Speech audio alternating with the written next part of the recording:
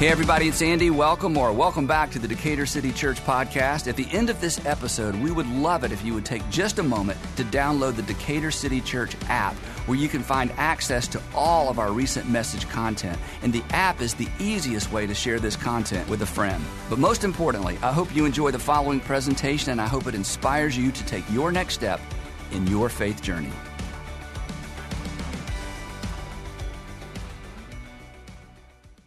Well, I want to begin by welcoming all of our Atlanta area campuses and our strategic partners around the country, and those of you joining us around the world. Honored to be synced up with you today. I specifically want to give a shout out to a group of people, some of the finest people in Atlanta down at Buckhead Church today. How's it going down there, by the way? Can we hear from you guys real quick?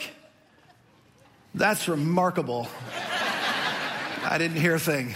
But we're glad to be synced up with you guys. Some of my favorite people in the world are down there. My family's down there today. My kids are attending. Some of my kids are serving down there, attending down there today. And I am so thrilled to be back here at Northpoint. It's my first time since we moved back to Atlanta, being in this room, being in this building on a Sunday morning. And I can't, it's too early in the message to get emotional, but this place means a lot to us. My kids, met my wife here. My kids came to faith in this church. I learned to lead and teach God's word in this church. I'm just so grateful. And I'll just say this, if you just join one of our churches, our network of churches, this church, you have found a great place. And I'll just encourage you to lean in. You're going to get out of it what you put into it. And there are some amazing people here, amazing environments. And I'm really thrilled for you that you found this church. Several years ago, I got myself into a situation. And I found myself leading, taking over the leadership of a multi-million-dollar organization that was in steep decline. In fact, we're losing $30,000 to $40,000 a month, and our cash reserves were running out fast, and we were about 5 months from not making payroll. Some of you are thinking, I thought you were a pastor, and I am. It was a large church, and but this is sort of the leadership side and the business side of things, and I had never been a part of anything that needed to be turned around, and I didn't know what to do, and honestly, at several points along the way, I wasn't sure we were going to make it. We were going to make it out of that. And I remember at one point when things were going really poorly, after I'd tried everything I knew how to do, which having no experience didn't take very long, but if things were trending this way when I got there, sort of downward, as I tried everything I knew to do, the curve got steeper downward. And it dawned on me one day, I had this idea. I was like, I know a friend who buys and sells businesses, and he'd buy businesses and fix them up and get things, turned around, and then he'd sell them off. And so I thought, I'm going to call him and find out, how can he help me? So I call him up and I'm like, hey, it took us a little bit of time to get together, but once we synced up our calendars, I said, hey, listen, I really need your help.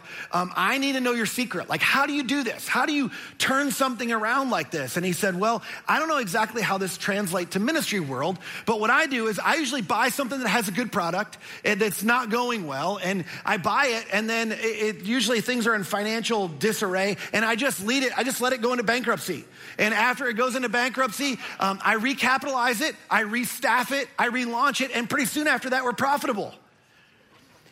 And I thought, that is remarkably unhelpful. That doesn't translate to ministry world at all. In fact, that's cheating. That's not even that's like taking a shortcut. He's like, I know, but that's all I got for you, bro. You got a tough job. Good luck. So awesome. And at first I thought, you know what, if I just stick around, we can ride this out. And it became really clear that there are certain situations and certain circumstances, certain life seasons or experiences, you can't just ride it out. You actually need to engage in a set of activities that can turn things around. And I had no experience with that. And some of you haven't experienced that before either, but many of us have faced things like that. Some of us are in the middle of situations where things don't seem to be going well, or they're at least not headed in the right direction. Or you will face a situation or a circumstance where things are not going well and you're in need of a turnaround. Now, maybe it's in leadership, maybe it's a relationship, maybe it's in marriage, maybe in your finances or your personal life. And those are just ones I've dealt with. I'm sure there's a whole host of other experiences or situations in life where you're trying to turn something around. And maybe it's really in disarray, it's in really bad shape, or maybe it's just headed that direction. And you can see if you don't turn things around, where it's gonna end up. And here's what we're going to do. In this series, you're not going to rely on my life experience. We're going to unpack this ancient story. And I couldn't be more excited. I'm a little bit of a geek. You're going to see that in a minute. We're going to unpack this ancient story that really, it's full of this time-tested wisdom for turning around just about anything. And we're going to sort of mine out of this story, this ancient story that you're familiar with. In fact, it's the story of this guy right here. Anybody with me? Anybody know who this is? Jonah. Yeah, this is Jonah. And you're going, that's not the VeggieTales picture of Jonah. Like, what's the deal? And I'm just going to apologize to you up front. Like, I'm probably going to offend your VeggieTales version of the Jonah story. And I'll just say this. Like, I feel like as I started a few years ago diving into the story, I felt like I got cheated in life. Like, what in the world? Like, I didn't really understand all of what was happening in this story and how extraordinary this story is. Now we're going to come back to this later. There's a lot going on here in this particular imagery. This is a wall mural from a monastery in Greece, but here's one of the things you may or may not know about the story of Jonah. Jonah's often been the center of criticism by skeptics or people who are trying to disprove the credibility of the Bible or by the scientific community going, hey, here's why this couldn't happen or whatever. And a lot of energy has been spent by conservative evangelicals trying to defend the historical record of these as like actual events in history. And I would tell you, just hear me out, I would tell you that's sideways energy. In fact, that's incredibly sideways in terms of what we should be doing as it relates to the story. And here's why. It is because the genre of the story is not history. It doesn't read like history. It's not written like history. The genre of the story is more like fable or parable. In fact, the closest thing we have to the story of Jonah in the Bible is when Jesus would tell a parable and he would tell a story and then there would be a point to the story. If you're new to the Bible, you may not know this. The Bible is not a book. The Bible is like a library of books that have a lot of different literary forms in it. And this one is like fable or parable, and more particular, a subset of that. This story of Jonah is actually satire. In fact, the closest thing we have in our culture to the story of Jonah, and it's hard to get this because a lot's lost in translation, but the closest thing we have is SNL. How many of you guys watch SNL? By the way, if you don't watch SNL, if you do watch SNL and you miss church, Andy's on after SNL. So you can just stick around if you miss church and watch Andy on SNL. Anyway, this story is satire. It's a humorous portrayal of something as ridiculous. We're going to see this. In order to embarrass or humble or discredit or correct. Nobody in this story is acting as they ought to. As a matter of fact, the story is extraordinarily unbelievable. It's absurd. And that's the literary style of it. The least unbelievable part, I'm going to prove this to you, but the least unbelievable part is the part about the fish. This story is full of humor and repetition and exaggeration and sarcasm. It's a literary work of art. And so I'm looking forward to unpacking it. The second thing is this. If you're somebody who's going, well, I mean, are we really going to learn about life through the story of Jonah? One of the things that's very common in our culture is we embrace principles from metaphorical stories all the time. Here's an example.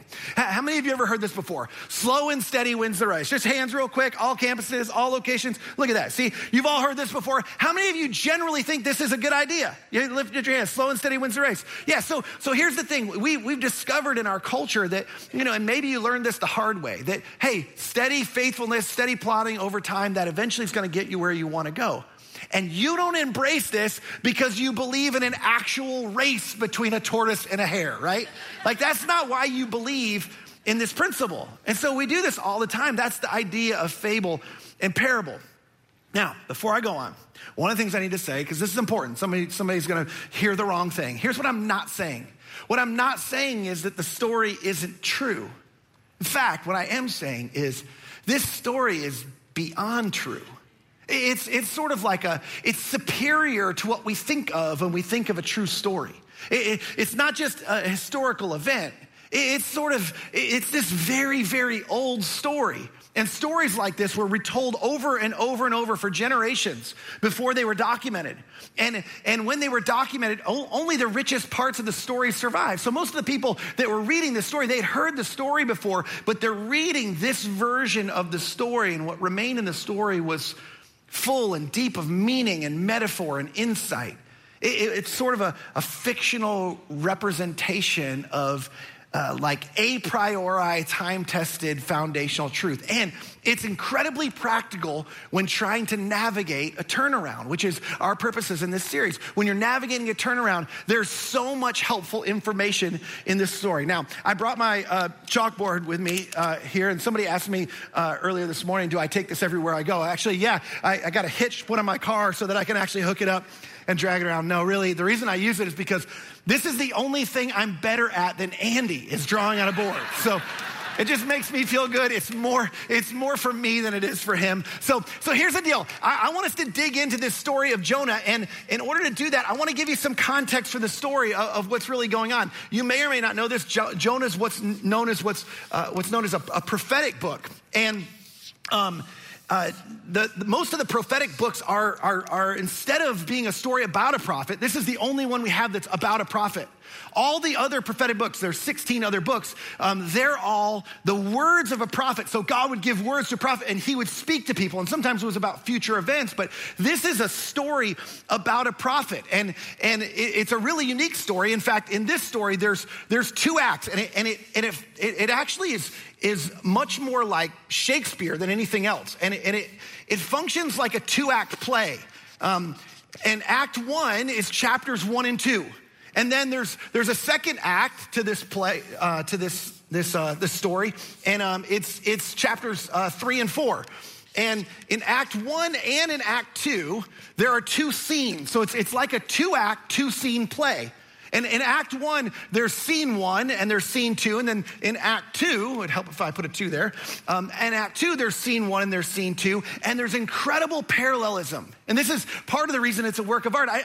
Part of the reason I do this, and I know if you're bored by this, I know I'm being a little bit of a geek. It'll be over fast. But I want you to have an appreciation for how extraordinary some of this literature is we have in the Bible. In Act 1 and in Act 2, so if you think about it, this is chapter 1 and chapter 3, because Act 1 is chapter 1 and chapter 2, chapter 3 and chapter 4. So Act 1 and Act 2, the first scene in both is the word, there's this theme, the word of the Lord. The word of the Lord comes to Jonah in both circumstances. And not only that, there's an external struggle in the story, as we're going to see. There's external turmoil, we'll say. There's some sort of turmoil or struggle. And then in scene 2 of both Act 1 and Act 2, we have Jonah who cries out to God. Jonah cries out to God. Instead of the word of the Lord coming to Jonah, Jonah's reaching out to God. And we see more of an internal turmoil or an internal struggle in the life of Jonah. So as we're going through this story, just remember, this is sort of the literary outworkings or the overview of what's actually happening in the story. Now, I apologize if you're offended by this, but I want us to understand what's going on or what this is really like. So this is today, we're gonna talk about Act 1, Scene 1. That's sort of what we're looking at in terms of this story of Jonah. And it's just fascinating. Just open your mind. It's probably not the story the way you heard the story growing up, but I want you to remember, this is, in this day and age, this would have been sort of a satirical tragedy almost. That's what it is. It's satire, but it's a tragedy of what's happening. So, who doesn't want to see a tragedy? It's like one of those train wrecks you can't stop watching or a car accident you can't watch. So the word of the Lord came to Jonah, son of Amittai. And you should be laughing because the Hebrews would have been laughing at this point because the Lord is Yahweh. It's the God of Israel. But Jonah means dove, which a dove was a symbol of peace or innocence. And Amittai, the word, this name means faithfulness. And so the writer opens with the story of Jonah, a story most people would have been familiar with. And as he opens the story, he says, hey, the word of the Lord comes to this guy who is characterized by peace and innocence. And he's from a family of faithfulness, which is like anything but what's true about Jonah in the story. But that's sort of what it says. And the audience knows what's coming. So this was very sarcastic. He says this, he says, go to the great city of Nineveh and preach against it because its wickedness has come up before me. This is God speaking. But Jonah, instead, he ran away from the Lord, and he headed for, and again, this is first offense, it's not Tarsus. Like, that's how we grew up learning. It's not even Tars-ish. It's Tarshish is how you say this. He headed to a place called Tarshish, and he didn't go directly there. He actually went down to Joppa, where he found a ship. And I want you to notice this. This wasn't like, hey, I casually headed in the wrong direction. This isn't like, oh, I missed my turn, or I misunderstood. Like, he went down to Joppa, where he found a ship. He had to go find a ship that was bound for Tarshish, and paying the fare, he made some sacrifice. He went aboard and he sailed to Tarshish to flee from the Lord. So this is a very deliberate decision. In fact, I want to show you how deliberate. Look at this. This is a map of the Middle East. This is the Mediterranean Sea. You're starting to get your bearings. This is Italy, the boot. Here's Spain. Here's Israel. Greece is over in here. So here's Israel. And the reason he says he went down to Joppa is because Joppa's down here in the southern part of Israel. Now, I want you to see the difference. If he was going to go from there to Nineveh, he would have gone about 50 miles northeast. 500 miles northeast. But instead of going to Nineveh, he went 2,500 miles west to Tarshish.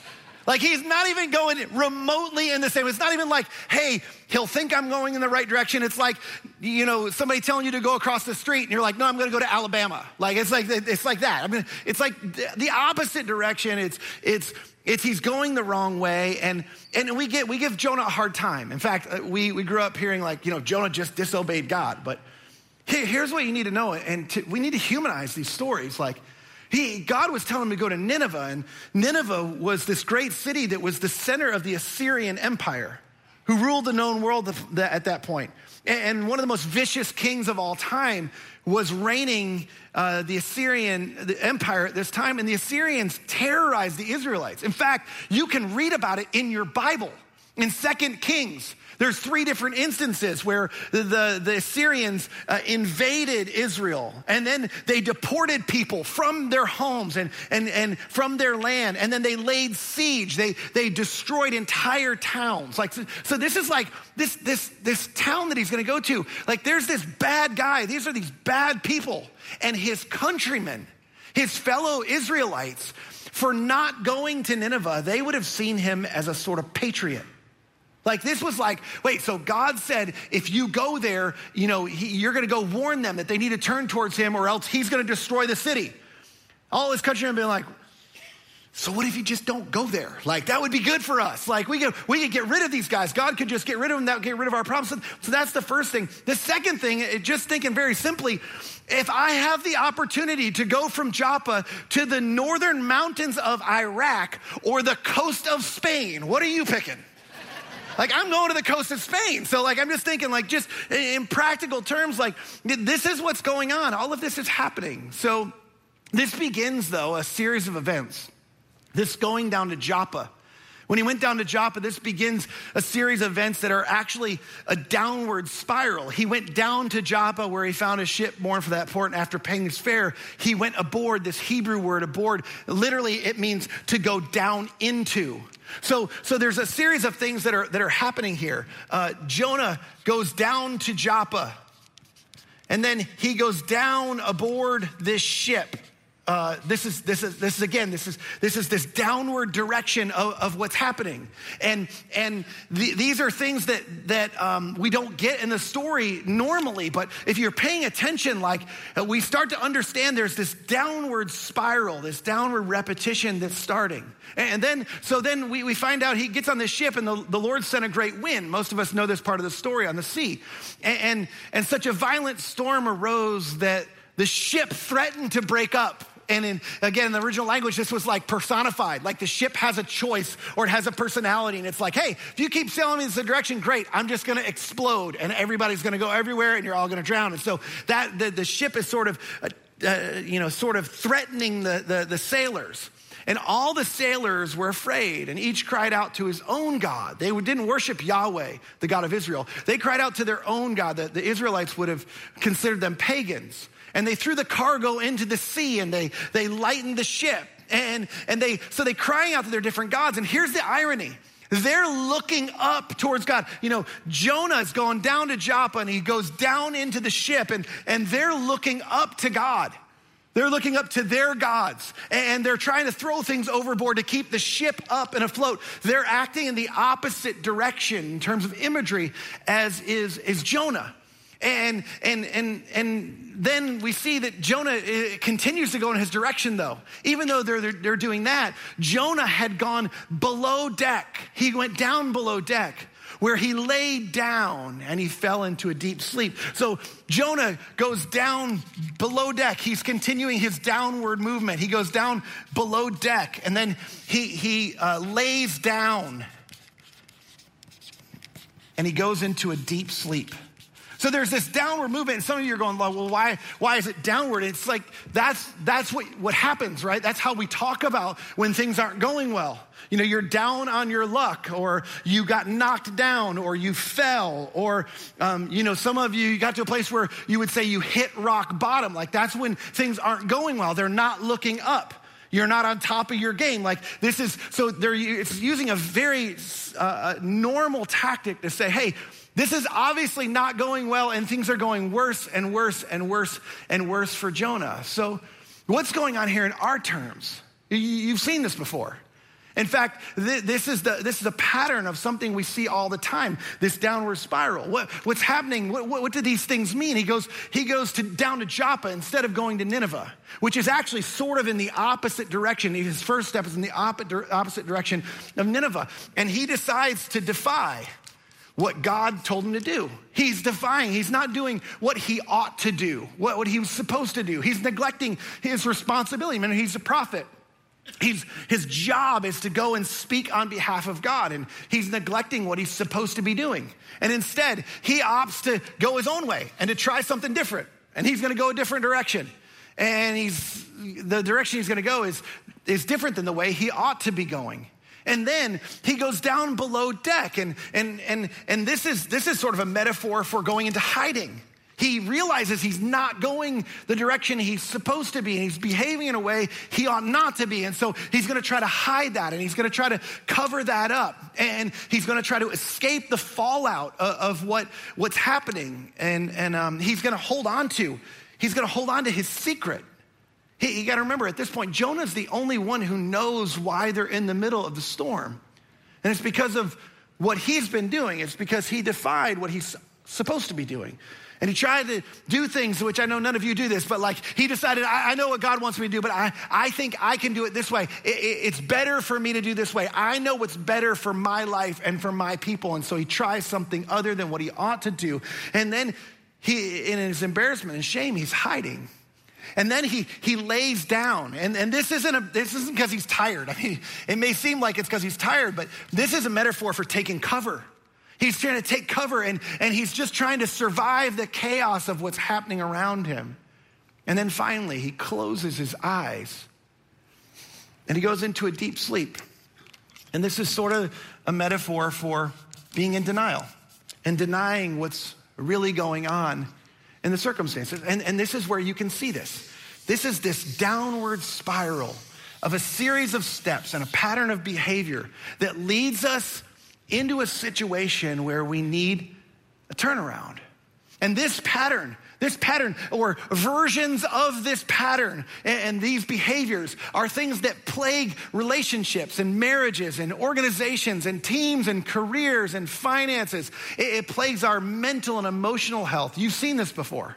And you've seen this pattern in a friend or a spouse or a partner, a coworker, an employee, maybe in your boss or your kids or your parents. Some of us have acted this pattern out in our own lives where we decided, I'm not going to do, I got a better idea. I'm not going to do what I want, what I ought to do. I'm going to do what I want to do. And I'm going to try something out of my own strength and out of my own intuition. And then when it doesn't go well, it's like we try to hide it or we try to cover it up. And then we're just trying to survive the fallout or the consequences of it. And then we got stuck into a situation we don't know how to get out of it. And so we're trying to deny it. We're trying to cover it up. We're trying to hide the best we can that there's actually even really a problem. And something's got to change. And so as we continue on in scene one, there's a confrontation that's coming. And as a matter of fact, the captain The captain went to him, and this is what the captain said. The shipmaster is what the original translation is. The shipmaster went to him and he said, how can you sleep? Like this is it. It's like this is Jonah's wake-up call. Like, how can you sleep, Jonah? You got to open your eyes to what's really going on. Don't you know what's happening around you? Open your eyes. Like everybody else is jumped into action. They're trying to resolve the problem, and you're down here sleeping. How can you close your eyes to what's going on?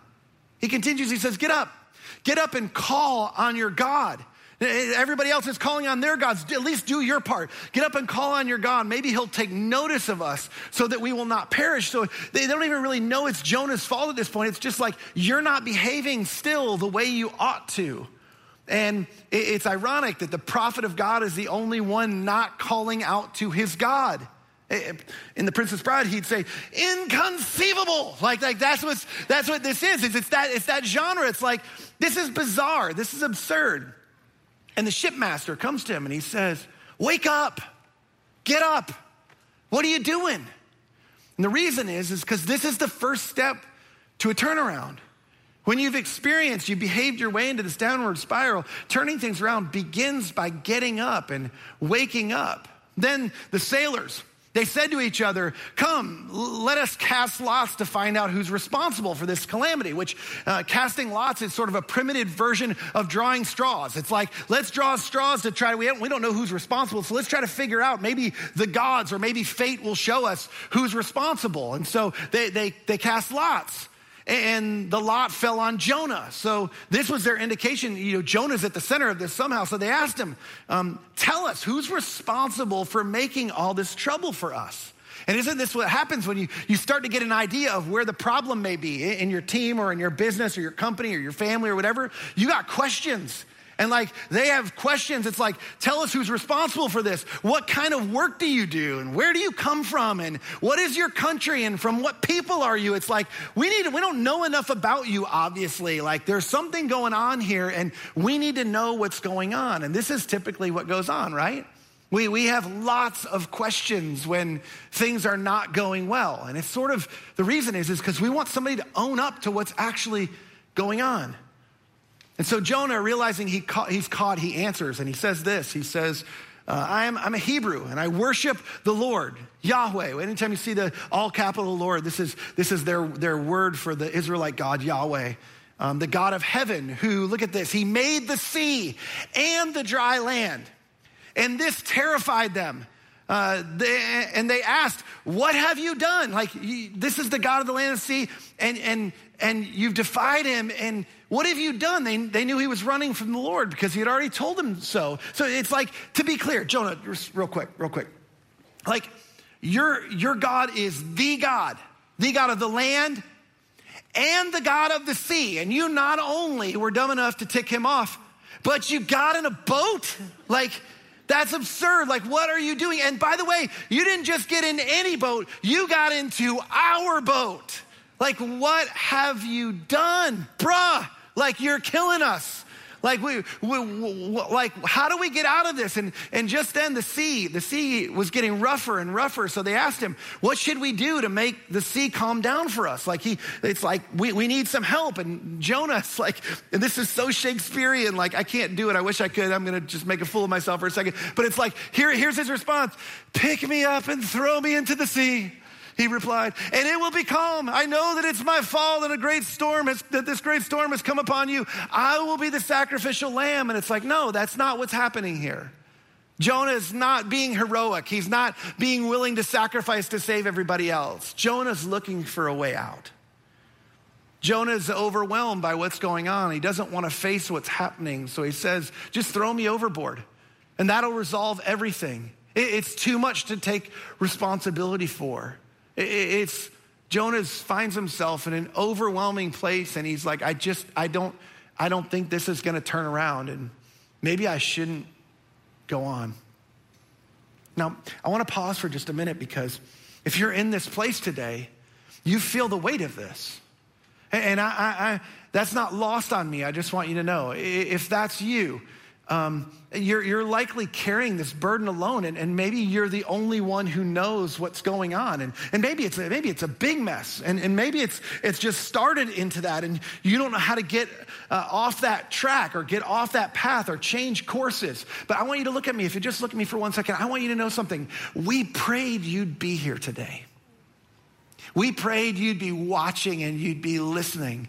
I don't believe it's by any accident. I believe it's by the providence and the kindness of God that you're listening today. And if I could be so bold, I don't often try to speak on behalf of God because I'm not a prophet. My name is Joel. But here's the thing. I think God would say, hey, it's time. It's time for a turnaround. And I'm inviting you and I'm offering and I want to help you navigate this turnaround before the storm gets so vicious that it takes you, or maybe somebody near you, somebody around you, somebody you love. It takes you out or them out. And there's people around you that don't want to see it take you out as well. As a matter of fact, that's in the story too. Instead of throwing them overboard, the men did their best to row back. They didn't want to throw them overboard. They didn't want to see that happen to them. They tried to row back to the land, but they could not, for the sea grew even wilder and wilder than before. And look at this. Then they cried out to the Lord. And they said, please do not let us die for taking this man's life. Don't hold us accountable for killing an innocent man. For you, Lord, have done as you pleased. These polytheistic non-Israelites are basically, they're trying to discern what they ought to do, what God wants them to do. And it's like, you've done what you please to do. And our best understanding is you want us to throw this guy into the sea. And so we're going to do it. But if we do it and we misunderstood, please, please, please have mercy on us. And then they took Jonah and they threw him overboard. And the raging sea grew calm. And at this, the men greatly feared the Lord. And they offered a sacrifice to the Lord and made vows to him. So a bunch of pagans have their come to Jesus moment in the midst of this prophet screwing up his life. And they're trying to do what they ought to do. And God rescues them and they worship him. And that's sort of what happens. And the reason is because the first step of a turnaround is reversing the current pattern of the way that you're going. And this is what happened specifically with Jonah. He was on this track and he was headed the wrong direction. He's headed this direction. And if you want to have a turnaround, you have to have different behavior. It has to reverse and go in a different direction. It starts with the captain coming to him. And the captain, what's the first thing he says? He says, wake up. You got to wake up. You got to wake up and own up to what's going on. And then you got to look up. He says, call on your God. Wake up to what's happening around you. Do you not see this is not going well? And the reason you got to look up is because oftentimes we can convince ourselves that it's somebody else's problem or it's not that big a deal. But this is sort of a look up and test with God and try to discover what's really going on and what are you doing that you ought not to be doing and you need to take responsibility for. And then you need to wake up and you need to look up. And then you need to own up. You need to tell somebody. You need to be honest. You need to come out of hiding. And you need to talk about what's really going on. This is the first step to turning something around. So here's the thing I want you to know. That the reason this is the first step to a turnaround is because you can't figure out where you need to go until you figure out where you are. And so the question is what do you need to wake up to? What is it that today, I bet in the last few minutes, something's come to mind that you need to open your eyes to what's really going on. And maybe it's not all your fault, but maybe there's a part of it that you've contributed to how you got there. What have you not been doing that you ought to? Or what have you been doing that you know you ought not to be doing? Like those are the questions. Maybe it's you've been acting unethically or immorally for your own personal gain, or you're engaging in a relationship with someone or something that's leading you in the wrong direction. Or maybe you're medicating or escaping through an unhealthy habit or vice. About a decade ago, I got a phone call. I was standing on my back patio and I was grilling on my big green egg, and I got a phone call from Holly. David and Holly are sitting in the front row today. David and Holly are great friends of ours. We met them in small group.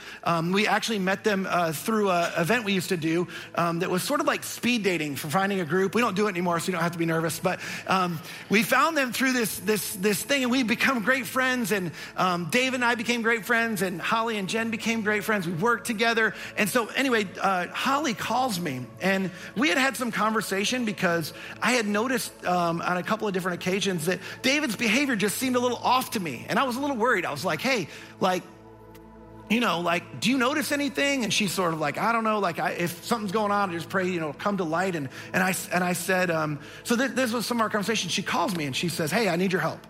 And I said, what's going on? She said, well, David's on his way home and there's something going on. And I just need your help confronting him. We need to sort of have an intervention of sorts. And I was like, oh, really? She's like, yeah. And I can't do it by myself. Would you come? I want to do this, but I need your support. And I know David respects you. And so I got my car and I raced up to their house because he was on his way home and she kind of wanted us to get there at the same time. And so I pulled in right behind him and it's what we saw in the story. Like we got in and the three of us sat down, and Holly had questions. She had lots of questions, and the questions kept coming, and that led to questions for me. And as we learned more, there was more questions and more questions and more questions. And David and I had breakfast this week, and over breakfast he said, that was the longest 3 hours of my entire life. We sat there and we talked and we talked and we talked, and finally near the end of the conversation, David said, okay, I can't deny it anymore. Like several months ago, I was dealing with a lot of stress at work, and so I went and saw a psychiatrist and just said, hey, I need something to help me deal with all this stress I've got at work, and I don't know how to manage it. And so he prescribed him something that worked for a little while, but then the effects of that sort of dulled, and it wasn't having the impact it once was. And so he pursued stronger and more, I would say more potent medicines. And eventually these things started to get their hooks in him, so much so that he didn't know how to get out of it, and he didn't know how to function outside of that. And he told us that. And so, and I was so grateful. I was like, hey, we can figure this out together. Like this happens. These things happen in life. And you've heard this. This happens sometimes with injuries where people get medications they get hooked on. So I told him, I said, tomorrow morning we're going to see this guy. And so the next morning I go pick him up and we go see a therapist at a place that I greatly respect over in Ackworth called Hope Quest. And we get to Hope Quest and we sit down, and as we talked, that guy had lots of questions as well. And he asked question after question. We realized hey, this thing had a bigger grip on David than he or I or even Holly really realized. And so he recommended, was sort of shocked to me, he recommended that David join their 90-day residential program. So it's a 90-day inpatient program, which was as you can imagine, it's terrifying. What do you do about job and work and family? There's no way. And so finally, David said, well, you know what? If that's what I need to do, I'm going to do it. So we drove from Ackworth all the way back over here. Holly and their girls were at our house, and they had brought him some stuff, and he was going to say goodbye. It was a terrible moment as we said goodbye to the girls, and we headed back over to Ackworth, and we both needed a drink. We stopped at Starbucks, so don't worry, but we needed a drink at that point. But then we got close to the place, and we'd been driving around a lot, so I had to stop to get gas. And when I stopped to get gas, David had a handful of pills in his pocket, and he took them all. And I didn't know, and so I went and dropped them off, and they hadn't had their effect yet. And so, he went through intake and everything, and, he seemed like he was lucid and fine. So they admitted him into this program. And the next morning I wake up and I was headed to the church. I was leading staff meeting the next morning, and I get a call from the director of the program. He's like, you got to come get David. And I was like, why? What happened? And he's like, well, he needs to go through medical detox. I told you we don't do that. And David apparently, wasn't forthright about what he had taken. And he probably needs you to take him to the ER and then eventually, to a medical detox facility. So I told Holly, I was like, I'll go take care of it. She's like, oh no, No, I'm going to take responsibility. And so Holly and I and a friend of hers, the three of us jump in a car together and we drive over to Ackworth. We take him to Kennestone Hospital. And we're in this section at Kennestone Hospital in the ER. And I need to speed up because we need to finish this up. But we're in this ER and we're a lot of other people that were dealing with substance abuse. And the nurse comes in and she wants to know who everybody is because there's the three of us there with David. And she's like, so who is everybody here? And I was like, oh, well, I'm a good friend of his. I'm also a pastor at his church. And then this is his wife, Holly, and her friend. And I said, and who are you? And she said, oh, I'm Laura Croft. And I was like the Tomb Raider? She's like, yeah, I get that all the time. I'm like, I'm so happy to see you. Like, we need you. Like, you're like, so it was just this bizarre moment. I felt like it was like the moment we all needed the levity. And it was like God going, I got you. And she, the Tomb Raider, helped us get David into a great detox program. And eventually David decided he was going to wake up to what was going on. And he would say, he told me this week that if it wasn't for Holly, he didn't know where he would be. That Holly had decided that she wasn't going to close her eyes to what was going on anymore. She wasn't going to deny it anymore. And she was going to lead their family to figure out how to turn things around even when he couldn't. And together they did a lot of hard work. And here's the thing. If they didn't, I couldn't show you this picture right here. I'm not sure where David would be. I don't know where their marriage would be. They would tell you the same thing. And one of the things you don't know as you look at this beautiful family that looks like a normal family because normal people go through these things. But what you don't know is this little guy right here, he wouldn't even be here if they hadn't woken up to the truth. David and Holly, they would tell you that this little guy got the best of both of them and didn't really get the worst of them. And their whole family is so thrilled to have them as part of their family. Here's why I tell you that story is because I know the first step is scary, regardless of what you're in. Whether it's something really that's a mess and difficult, or whether you're just at the beginning of it and you're heading that direction, it's scary to sort of open up and wake up and look up and own up to what's going on. But anybody and everybody who's ever gone through that and taken that step of obedience will tell you the same thing. It's totally worth it. You can't possibly imagine the beautiful things that God has for you on the other side of waking up to what's really going on. It's the first step to turning things around. And I just want you to know, if you were to talk to David and Holly, they would tell you they're so grateful for God's grace, for the people in their life, for their church that came around that helped them wake up to face and to walk through what's going on. Waking up and opening your eyes, facing the truth, coming out of hiding.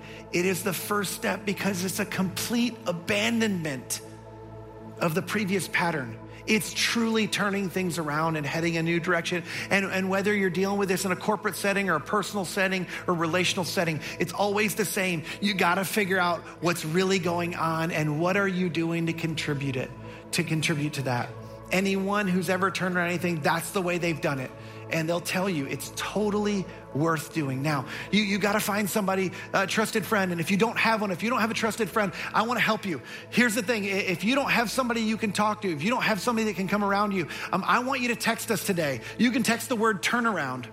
Can we go to that side? Turnaround to 51255. You can text turnaround to 51255. And here's what's going to happen. You're going to get a thing back. And here's why. I want to make it as easy as possible for you. I realize it's a big step for some of you. And for some of you, it may not be that hard. Some of you just pick up your phone and text a friend and say, I need to talk. Hey, can we chat? Hey, I'm headed towards a storm. Hey, I'm in the middle of a storm. Hey, the storm's really bad and you've got people in your life, but if you don't, or you're not ready, if you'll text turnaround to 51255, we have a prayer team, a large prayer team that for the next 7 days, they're going to be committed to praying for just you. If you'll tell us a little bit of what you're trying to wake up to, our prayer team, they're going to look up with you and ask God what your next step is to try to own up to what's really going on. And here's the thing. I just want you to know this. If you don't take this step right now, you have no idea what the consequences will be tomorrow and how much worse that storm could get. And some of you today, you would say you're not in Jonah's shoes. You've been there, or maybe you will be there at some point, but there's a Jonah in your life that may need you to be a captain for them and may need you to wake them up. I would just say there's probably a step for all of us to take, however big or small. But I want you to know that I too am gonna pray for the next 7 days, that any of you listening online, any of our churches, that if there's something that's going in the wrong direction in your life, that God would use something. He would use somebody, maybe he would use today, to wake you up to what's really going on so he can begin that turnaround in your life. Let me pray for you. God, I pray today for somebody who is in the midst of this storm, or maybe somebody who's headed towards the storm. And maybe they do have somebody in their life that they could talk to, but maybe they're scared, maybe they're afraid, or maybe they're dismissing at this point. They're closing their eyes to, they're denying, they're going, it's not that big a deal.